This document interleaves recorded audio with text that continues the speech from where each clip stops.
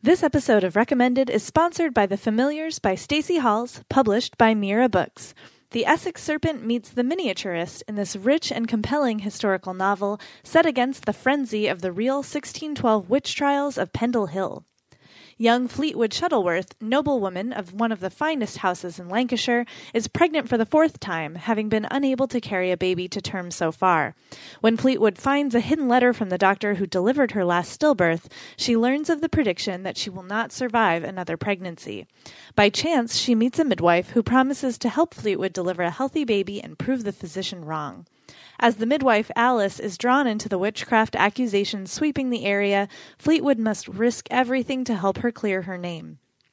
Historians have asked, was witch hunting woman hunting? And The Familiars explores the themes of women's rights in this period, many of which still resonate today. Timely topics make this a great read for book clubs, with lots to discuss about history and women's rights, how they have and have not changed from then until now.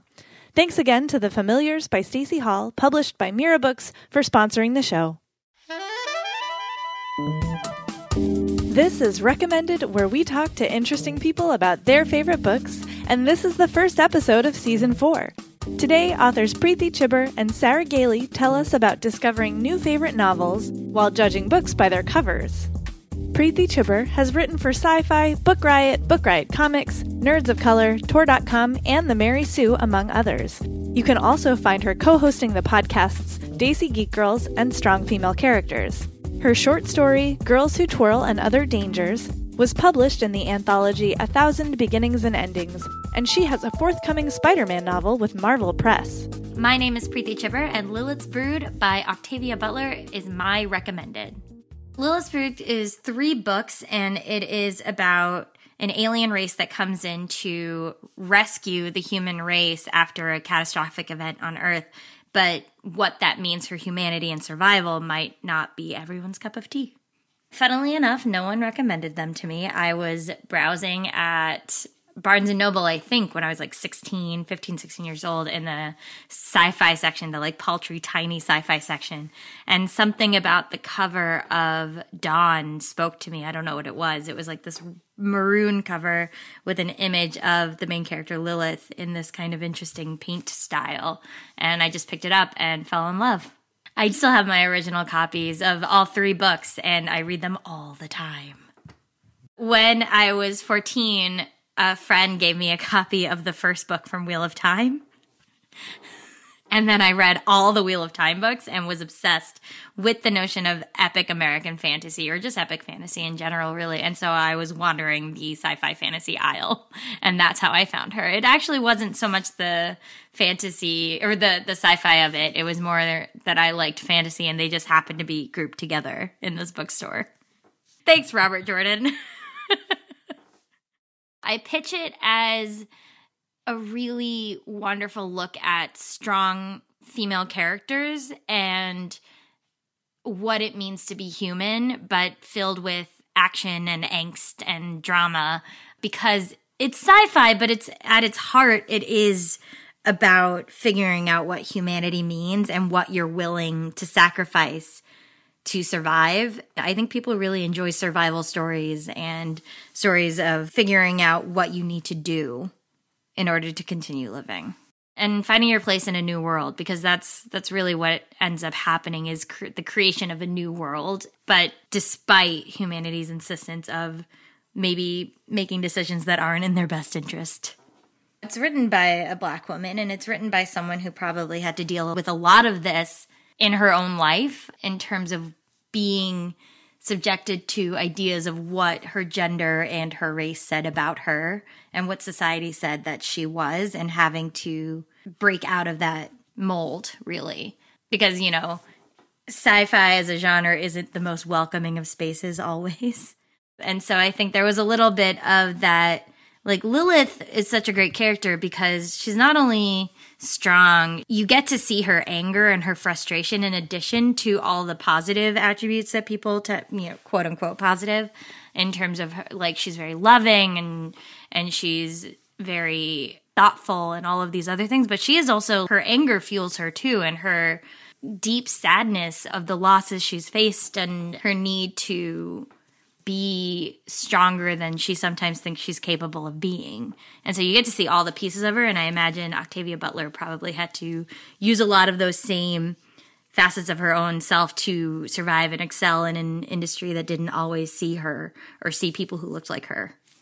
This was one of the first sci-fi books I read, and I was lucky enough that this sci-fi book represented not just straight white men. It represented Black people and Asian people and gay people and all these different versions of people who exist. And so I strive to do that in my own writing to make sure that I'm not showing a one-note world. Imago is my favorite one. It's short and it's super easy to get through and a quick read. It's so comforting. It's like a comfort read. It's like one of those reads where you're like, I'm in a bad mood and I'm sad about the world, so I'm going to read this. It's truly coming of age. Like, I'm a huge YA fan, and so I love coming of age stories, and that's what Imago is Jodis trying to figure out who they are and what it means to be both, to be the first of their kind, and what it means to be both human and Oankali. I think with Jodis in particular, they go through such a journey. And that journey is sort of like what they're supposed to be and not fitting into the role of what they're supposed to be and then finding their role. And there's comfort in that, finally coming into who you're supposed to be and getting to have that moment of, no, this is my role. And I'm so kind of sated that this is where I belong and to have found the place where I belong. Sort of weirdly enough, I think A Wrinkle in Time does it.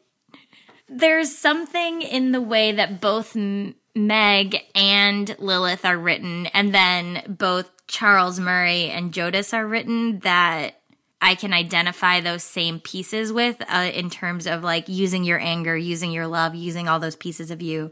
And with Charles Murray and Jodis, like figuring out who you are and who you're supposed to be. I think the Wrinkle in Time quartet, barring Many Waters, which is not my favorite, kind of does that for me. Thanks again to Preeti Chhibber for joining us and recommending the Lilith's Brood series by Octavia Butler. The anthology, 1,000 Beginnings and Endings, published by Green Willow Books, is available wherever books are sold. You can follow her on Twitter at RunWithSkizzers. That's RUN with SKIZZERS.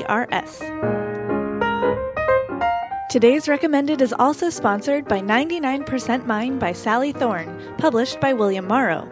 From the author of The Hating Game comes a new romantic comedy about two twins struggling over inheritance and the sexy best friend who gets in the middle. Darcy Barrett met her dream man when she was 8 years old, and the rest of the male population has been a letdown ever since. No one measures up to Tom Valeska, whose only flaw is that her twin brother, Jamie, saw him first and claimed him forever as his best friend. Tom is off-limits and loyal to Jamie 99%, and for Darcy, 1% of him used to be enough. But this time around, she's switching things up. 99% Mine is laugh-out-loud hometown romance. It's got a strong, independent female protagonist who's trying to fight her feelings for her brother's best friend, and a lovable boy-next-door type who is trying to remain loyal by not falling in love with his best friend's sister. 99% Mine is Sally Thorne's second novel after the widely successful The Hating Game and features 2 epilogues, one for 99% Mine and a never-before-seen epilogue for The Hating Game. Thanks again to 99% Mine by Sally Thorne, published by William Morrow, for sponsoring today's episode. Hugo Award winner Sarah Gailey is an internationally published writer of fiction and nonfiction. Their nonfiction has been published by Mashable and the Boston Globe, and they are a regular contributor for Tor.com and Barnes & Noble. Their most recent fiction credits include Fireside Fiction, Tor.com, and Uncanny Magazine. Their debut novella, River of Teeth, was published in 2017 via Tor.com and was a 2018 Hugo and Nebula Award finalist. Their new novel, Magic for Liars, is forthcoming from Tor Books in June of 2019. Hi, my name is Sarah Gailey, and The Night Circus by Erin Morgenstern is my recommended. The Night Circus is a gorgeous book that is about a contest between two magicians, and the terms of the contest are never explained to the reader, but the form of the competition is each of the magicians trains a student, and the students have to effectively, battle against each other. But the rules of the fight, the format of the fight, the location of the fight, and the identity of the opponent are never given to either of those students. So they've just got to try and do the thing. It is a lovely book. The prose is rich. There's a romance that is deeply satisfying and also emotionally real. It explores family dynamics in a way that few books I've read have really dug into.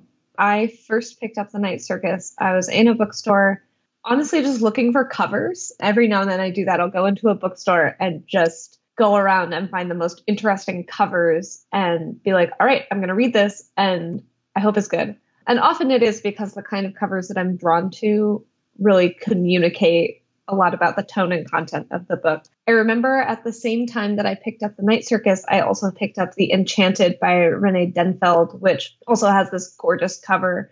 And that's how I grabbed The Night Circus. The cover is beautiful and whimsical and somber. And I was like, yep, this one. And I found one of my favorite books. I reread it every year. I also have listened to the audiobook several times, which is read by the great Jim Dale, who could read me a recipe for potato salad and I'd probably love it. I listened to that audiobook while recovering from a heart surgery, actually. When you have the kind of heart surgery that I had, you have to lie flat on your back for 8 hours after the surgery for medicine reasons. I don't know. And I was like in pain and drugged up and falling in and out of sleep. And I put my headphones on and I had downloaded The Night Circus and was listening to it that entire time. It got me through that recovery process, just with the warmth of Jim Dale's voice combined with the lush prose. Whenever I reread The Night Circus, I am rereading it from the perspective of who I am that year. I do the same thing with The Godfather, which, my perspective on that changes every year. I've been rereading it for,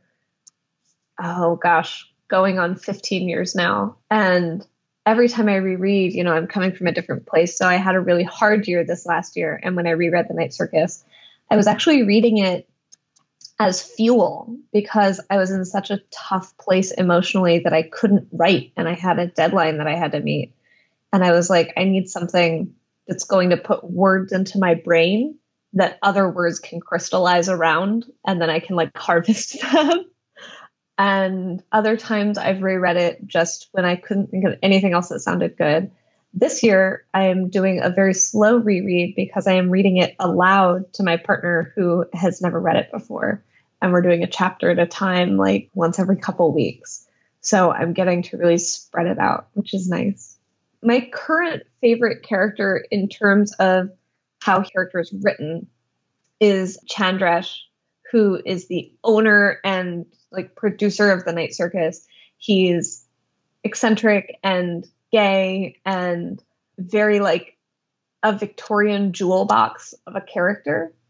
And he's brilliant. And he also loses his mind over the course of the book because of the magic that is being worked around him.